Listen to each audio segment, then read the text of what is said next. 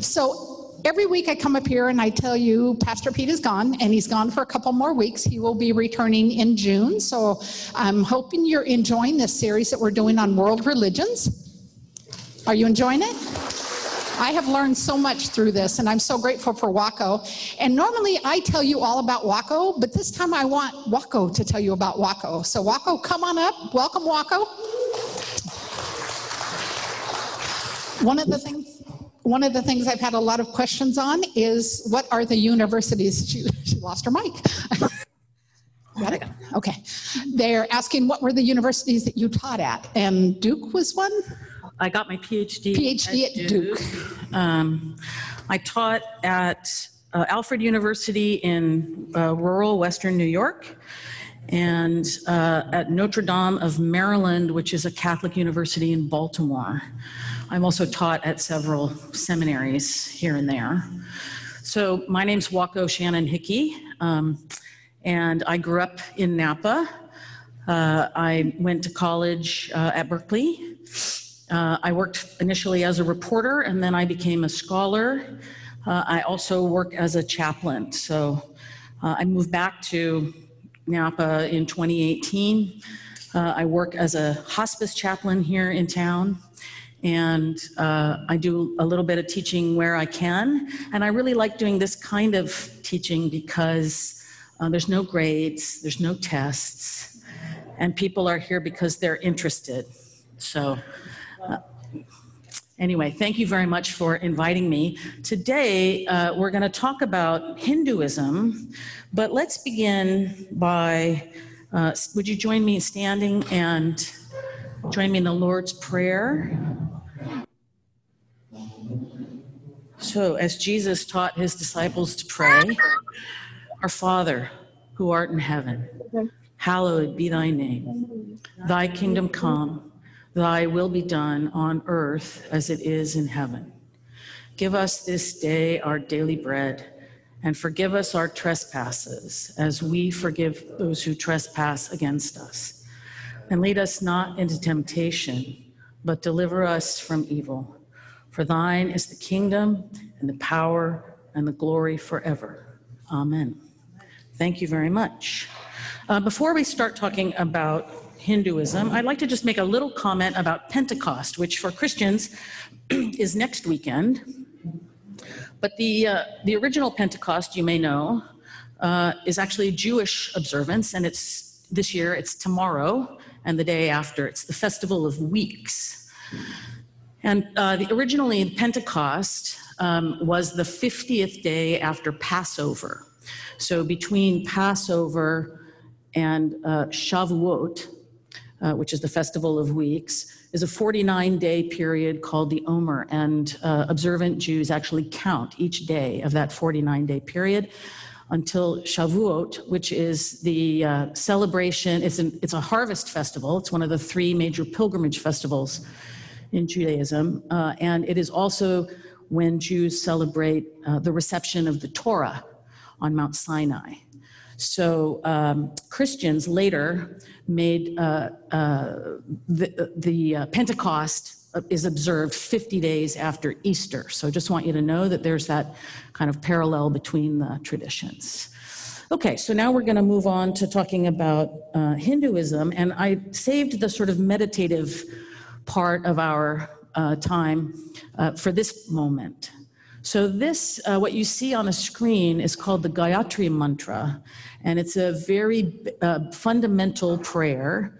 Members of the priestly class in traditional Indian society, this is the first prayer that they learn as children, and they recite it at sunrise, and it's often at the beginning of things. And it's a prayer to the Creator, who is kind of in ancient Indian religion was imagined as the sun. So it says, we meditate on the glory of the sun, or the Creator who has created the universe, who is worthy of worship, who is the embodiment of knowledge and light, who is the remover of all error and ignorance.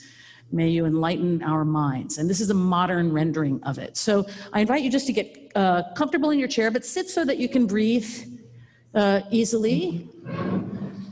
And just just absorb the sound.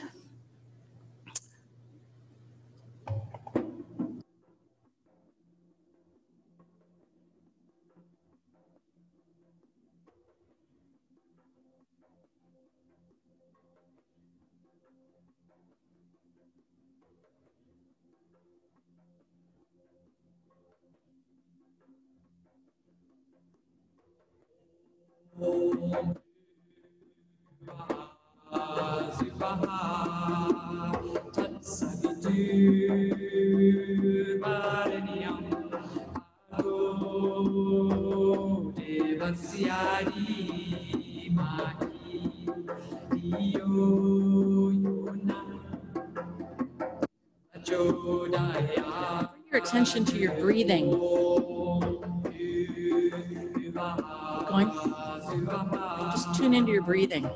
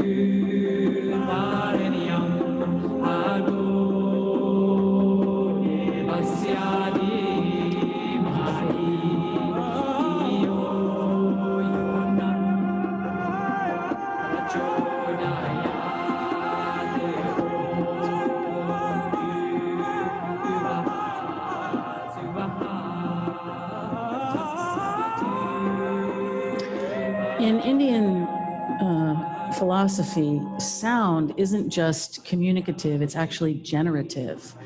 And so mantras like this are understood to have creative power. It's not just about communicating something. So that is the Gayatri mantra. You can go to the next slide, and the one, we'll stay there for a moment. So Hinduism, or Hindu, is actually an outsider term. It's a term that Muslims, Persians, and the British used to kind of categorize a huge variety of practices, beliefs, literature throughout India. And later, under British colonial rule, nationalists claimed the term Hindu as kind of national identity and used it to unify people against British rule. Another term that sometimes people use is Sanatana Dharma, which is the eternal law or the eternal truth. So let's go to the next slide.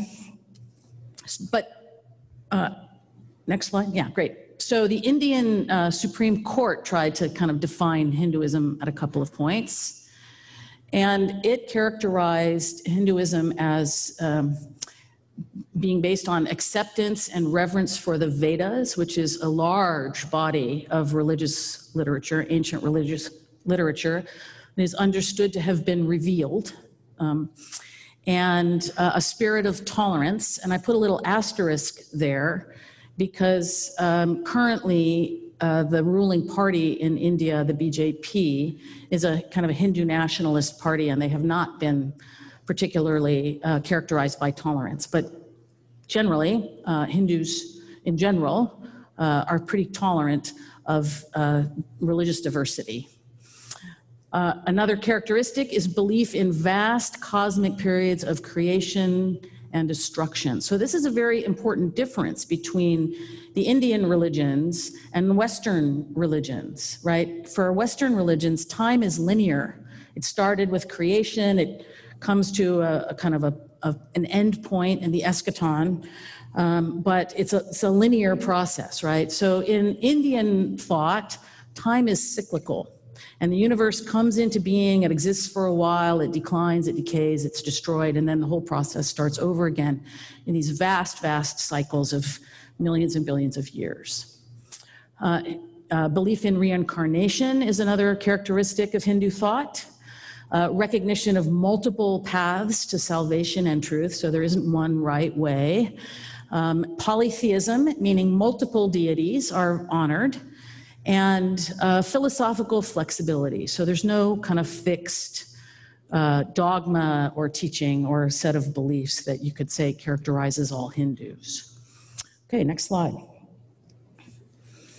Stephen Prothero, who wrote this book that some of you are reading, which is, he's got a chapter on Hinduism in here, and he sort of helpfully describes Hinduism as existing in multiple layers.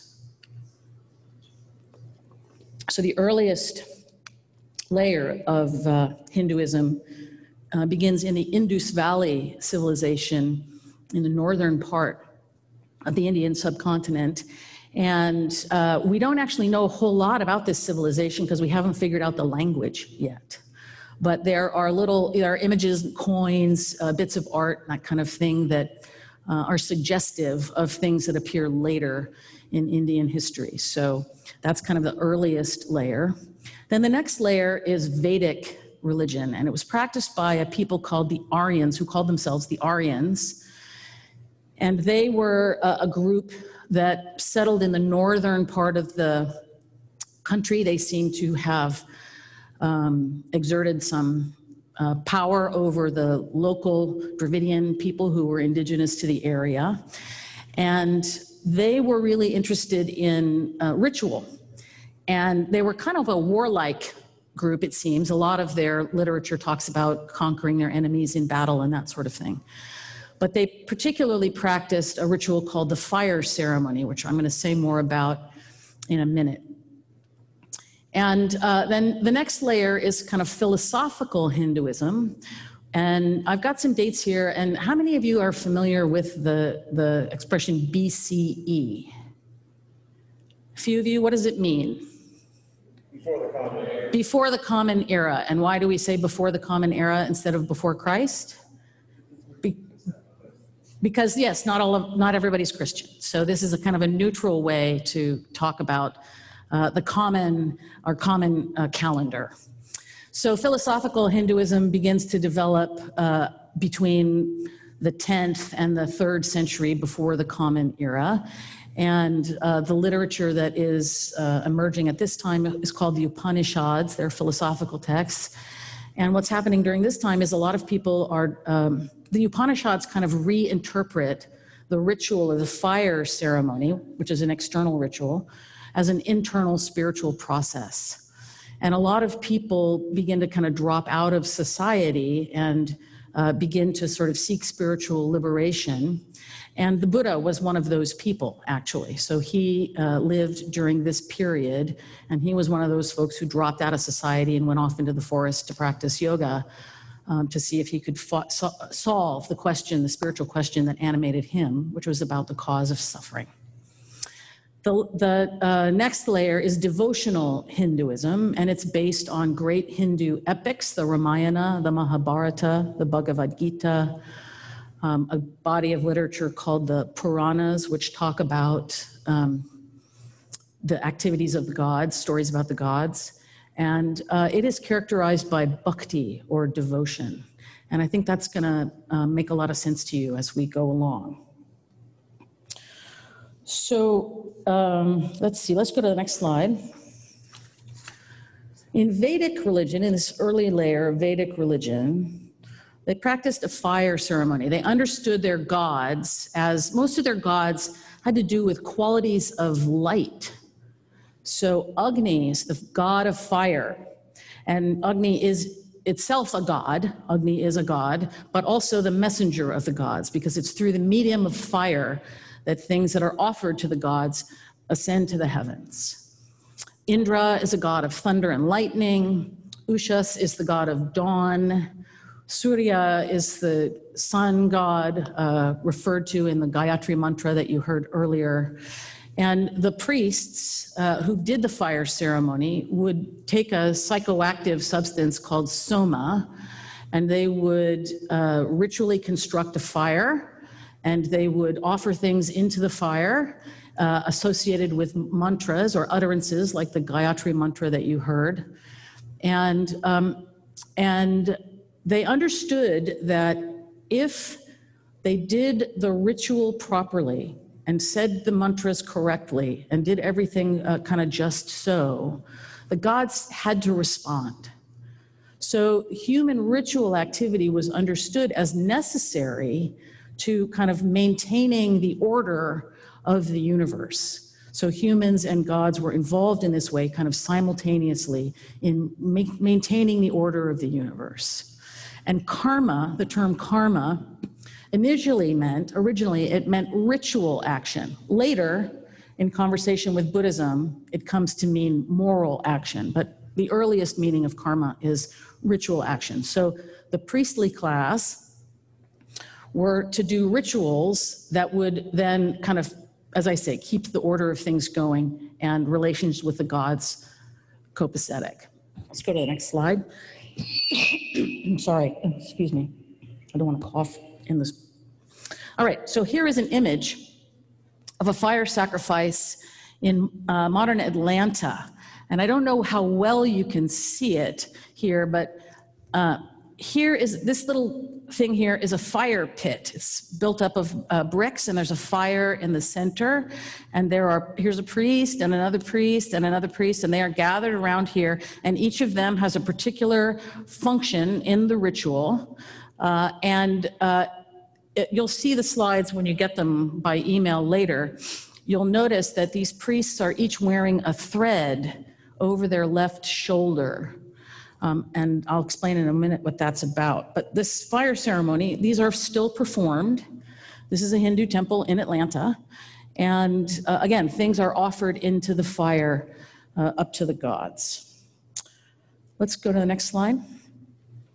So Vedic society was organized into 4 major social strata or classes. At the top were the Brahmins, the priests, and their job was to do these rituals. And one of the films that I recommended to you in the resource list shows a fire ceremony, and maybe the last time it was actually performed. But that's the function of the priests, and the members of the Brahmin class are also often teachers and that kind of thing. The next category is the warrior class, the ruling class. And the Buddha was born into this class. So was Mahavira, the founder of the Jain tradition. The next class are the Vaishyas. They are merchants, artisans, kind of common folks. And these upper 3 categories, all of those members of those groups were allowed to study the Vedas. And so when they were initiated as children into the study of the Vedas, they went through a ceremony where they got this sacred thread. All right, now anybody can study the Vedas. You can go online and find them yourself. But I'm talking about traditional Indian society, and I'm talking about men, right? This is about men. So the next category are the Shudras, slaves or servants. They were the non-Aryan indigenous people of the Indus Valley. And then outside the system at all are the Dalits, or what Gandhi called the Harijans, the children of God, who were considered to be untouchable because they did occupations that were considered unclean. And you're born into one of these categories, and that's it. You're in that category for your life. You don't change categories. And so although discrimination against Dalits has been outlawed since the Indian Constitution was established in 1948, discrimination against them persists. Let's go to the next one. I think something that's actually, let's go back, if we can do that. Is that possible? Yeah. I think it's important to say about this that Indian society, in this system, they value order, right? They understand that the universe is orderly and everything kind of has a place. And so your responsibility is to do your duty within whatever category you're born, right? And you do your duty within that category, you do the best you can, and then perhaps ultimately in your next life, you'll have a better rebirth. Of course, the pinnacle of this system was understood to be Brahmin men. Of course, they're the ones who invented it, so that makes sense. All right, let's go on.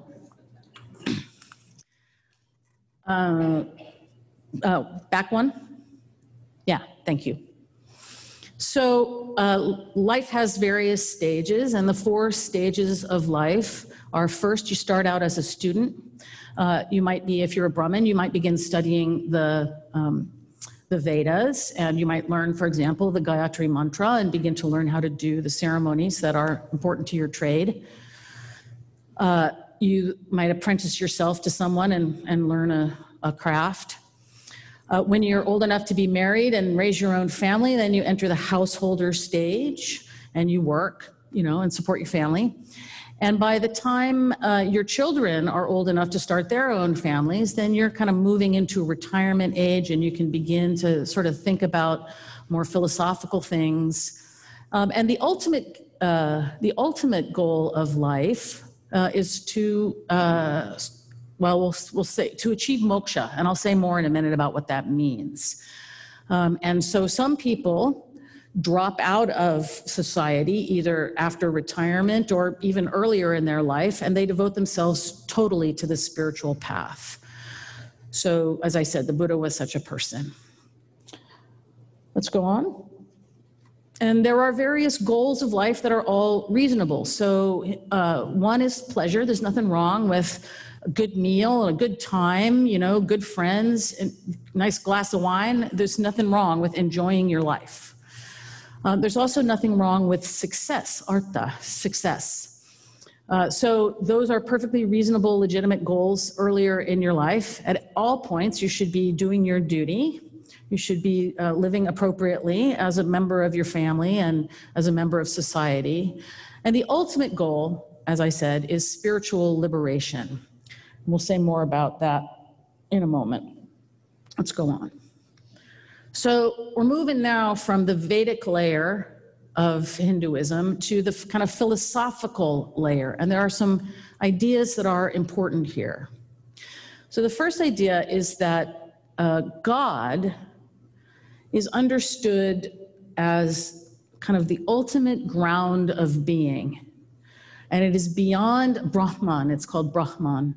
And it is beyond anything that we can imagine or conceptualize or describe.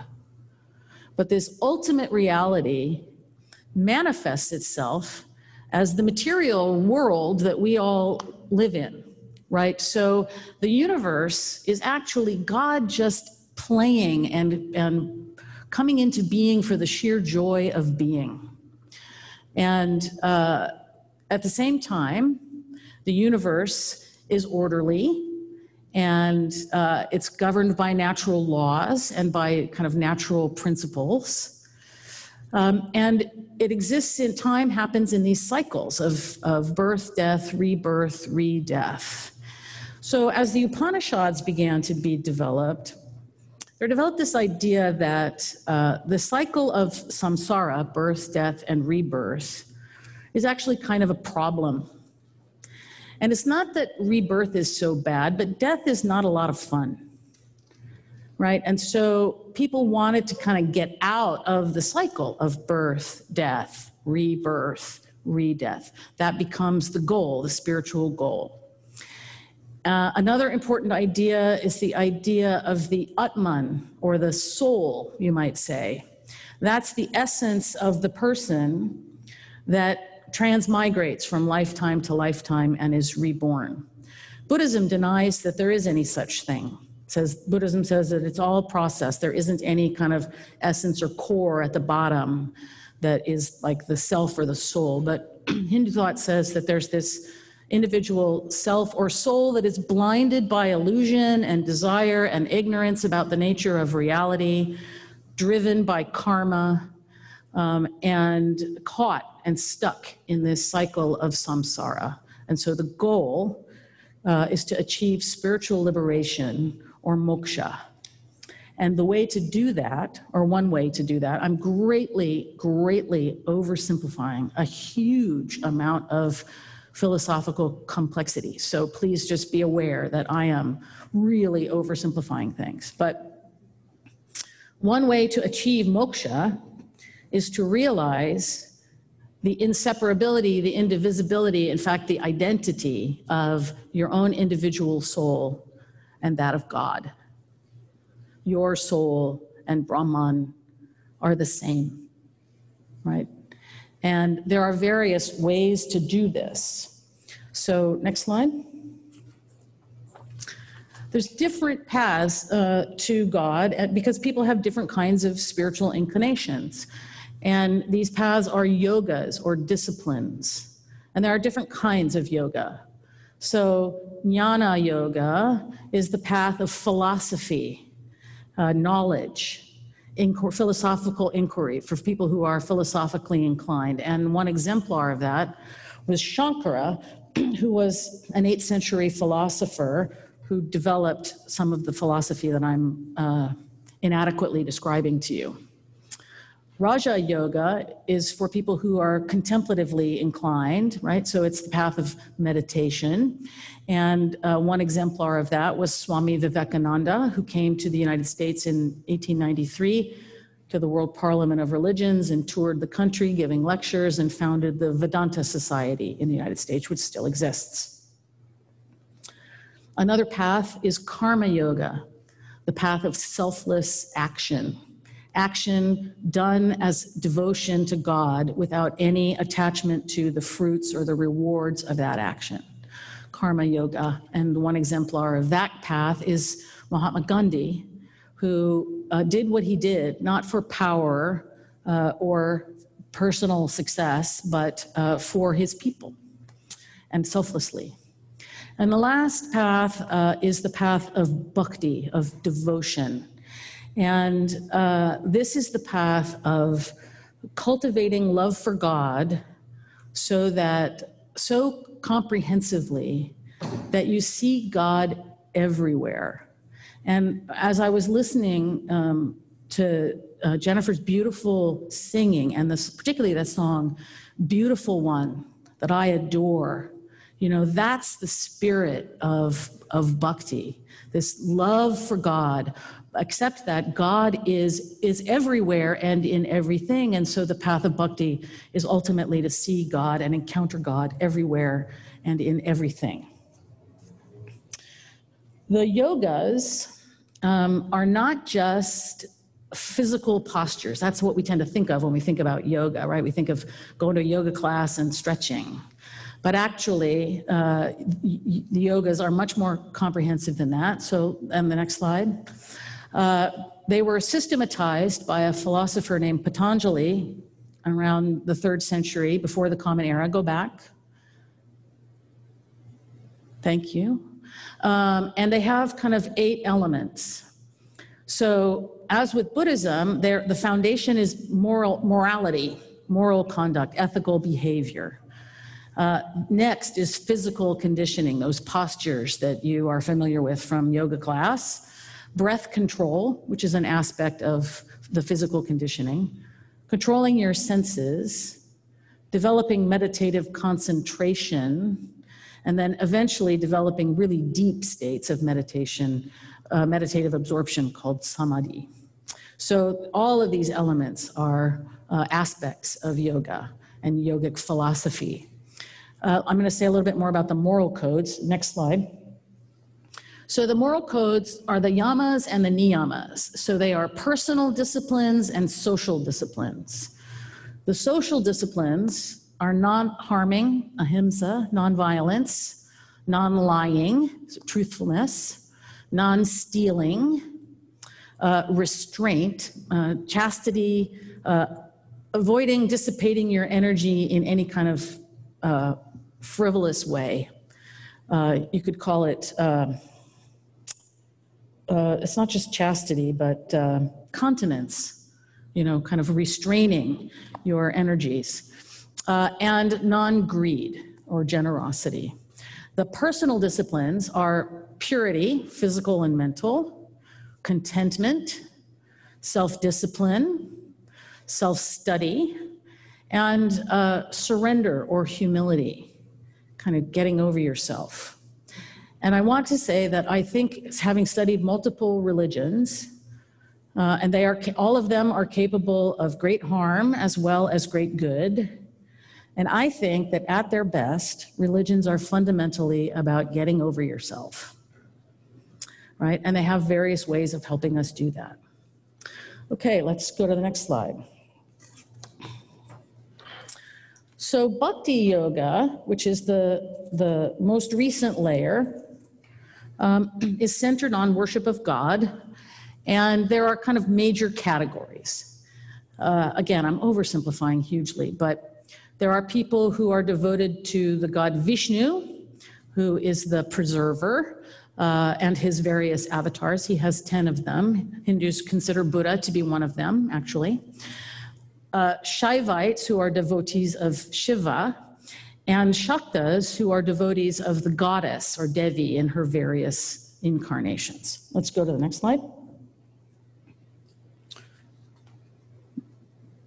So the deities that people honor, they can be regional, they can be local. Your family could have a patron deity, or you may have a personal connection to one deity or another. It's not exclusive. So Brahman, the ultimate reality, right, which is beyond conception, manifests itself as all of the deities as well as the material world. Right, so it doesn't matter really what form or forms you worship God in. It's all God ultimately. And some of these major deities have a lot of different manifestations. And they may be local, there are local variations as well. So a lot of complexity. And the sources of information about these deities come from the great epics. They come from the Puranas, which are stories about the gods and their deeds. So let's go on. The basic practice of bhakti yoga, devotional yoga, is puja, or worship. And it's like, the best way to think about it perhaps is as if you were inviting God into your home, right? If God, or if Jesus or Jesus showed up at your door, and you recognized that it was Jesus, you would probably welcome him in and treat him as an honored guest, right? You'd maybe, you'd offer him a bath if he needed to get the dust of the road off his feet, and you'd probably bring him out the best food and drink you had, and you would probably be very happy to welcome him into your home. So puja is really that kind of practice. It's the practice of welcoming and inviting God into your home. And it's important to understand that the deities that you see in Hindu temples, they're not, they are conceived often by members of Western religions as idols. But you could think of them more as windows. They're a window into God, right? And through that window, you can encounter God. And the aim of puja is actually darshan. It is to see and be seen by God. And so you go to a temple for darshan, to have this experience of seeing and being seen by God.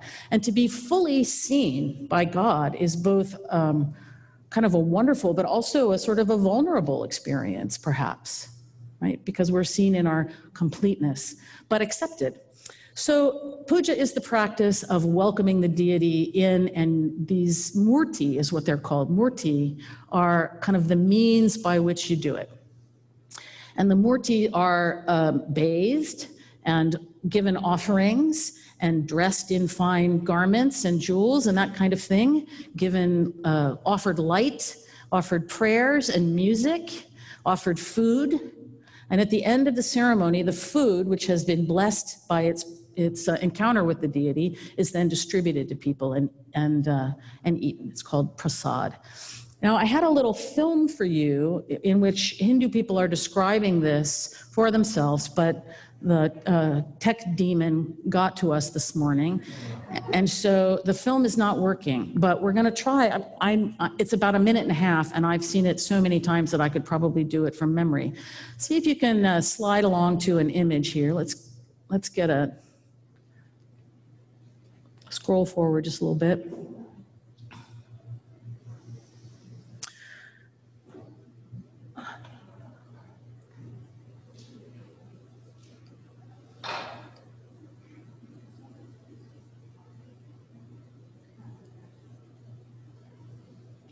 Okay, so what you do is you set up a shrine, and it can be any place in your house, but it should be a clean place. And you prepare a table, and you can see that there are images here, and some of them are photographs and some of them are artistic renderings of deities. And there's flowers and food and other kinds of things offered there. This is an example of a home shrine. Let's go see if we can find it. Yeah, here's another one that's on the top of a filing cabinet. Right? So it doesn't have to be fancy. And this person has a variety of different images that are meaningful. Let's go for a little bit. And this woman, go ahead, you can keep going. So here's a person who has a bowl, I think, of flowers that he's about to offer to the deity. Go ahead. And she is offering fire. Okay, this is Arti. She's offering flame, and a flame is waved before the deities. And the flame is also carried around among the people, and they kind of wave as if they're bringing it to themselves. Okay, let's see if we can go forward a little bit. We just saw some, oh yes, here's music. We saw some bananas, we saw some food. She is singing a devotional song, perhaps, to a drum. Bells are played, so it's multi-sensory, right? All of your senses are involved. There's fragrance and sight and sound and taste and touch. It's all very sensory. Okay, let's go forward. Yeah, there was some food there. Okay, we can. That's an offering, and these foods, having been offered to the god, will then be distributed to people as prasad, as blessed food. So thank you very much for indulging me. So let me show you just a few of the deities very quickly. Let me go back to the slides.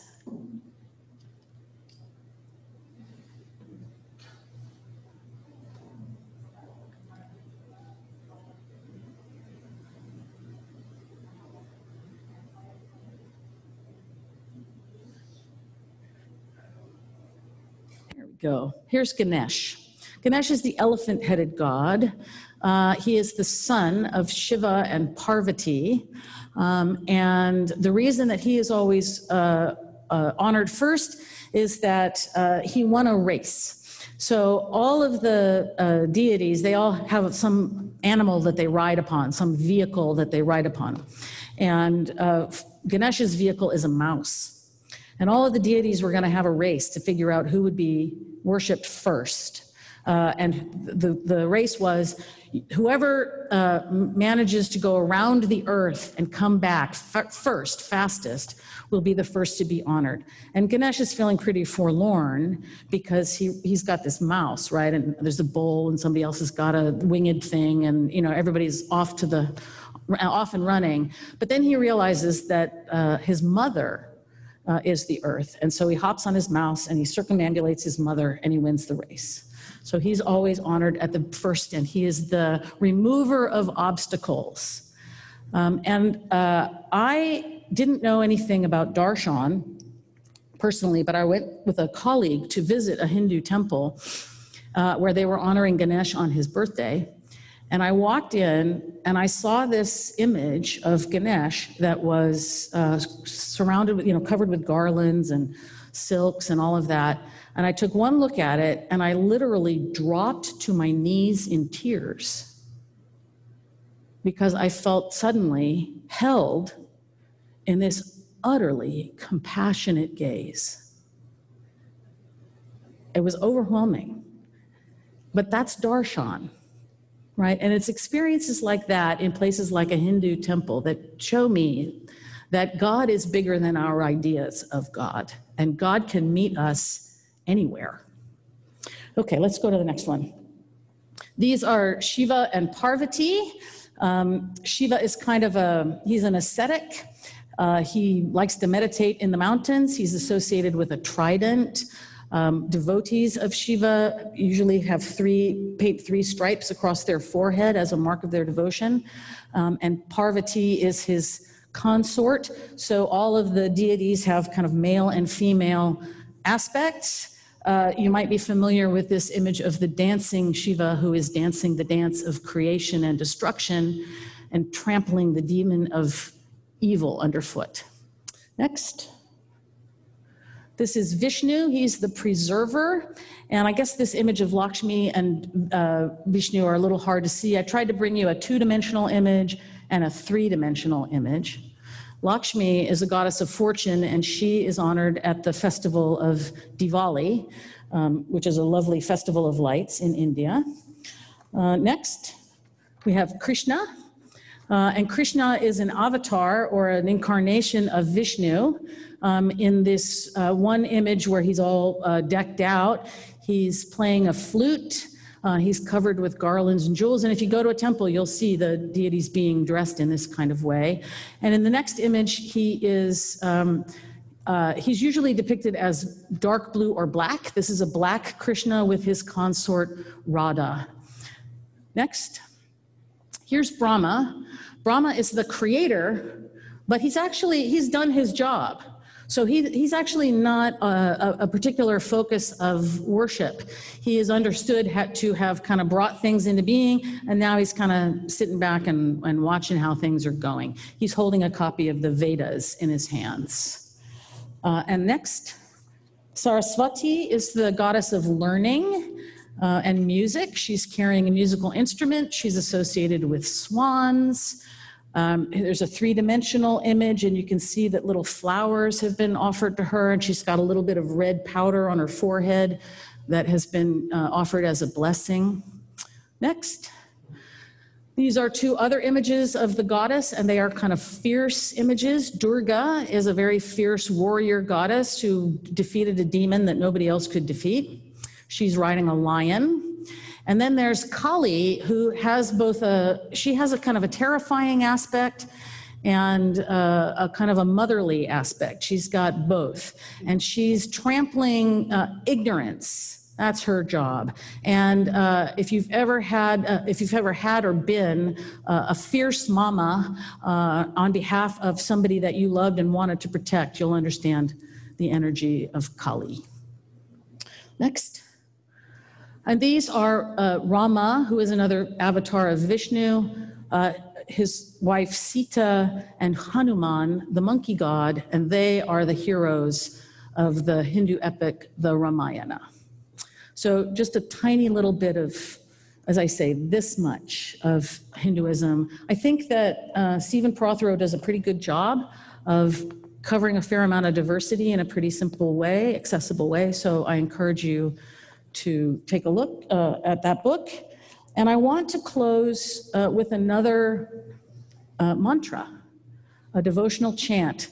And this one it's Om Namo, meaning homage, Om, homage, to the Blessed One, Bhagavate, Om Namo Bhagavate Vasudevaya. Vasudevaya is a word for God. So the meaning of this chant is hail to the Blessed One, God. And I just want you to, I'm gonna step off the stage and I just want you to enjoy it. So thank you very much, and go ahead.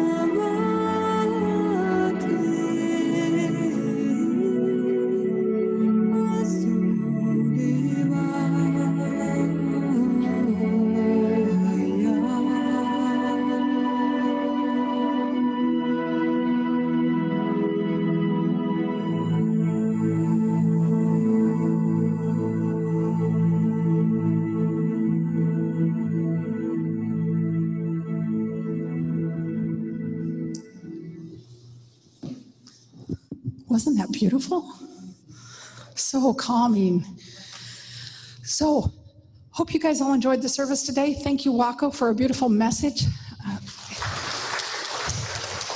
It's amazing. I always thought of them as gods, not deities. So it's kind of like, oh, wait, and a window to God is a very interesting way to look at that. So thank you all for coming. I hope you plan on coming back next week and joining us. And we're going to be teaching on the book of Acts and the birth of the church. So come and learn all about that.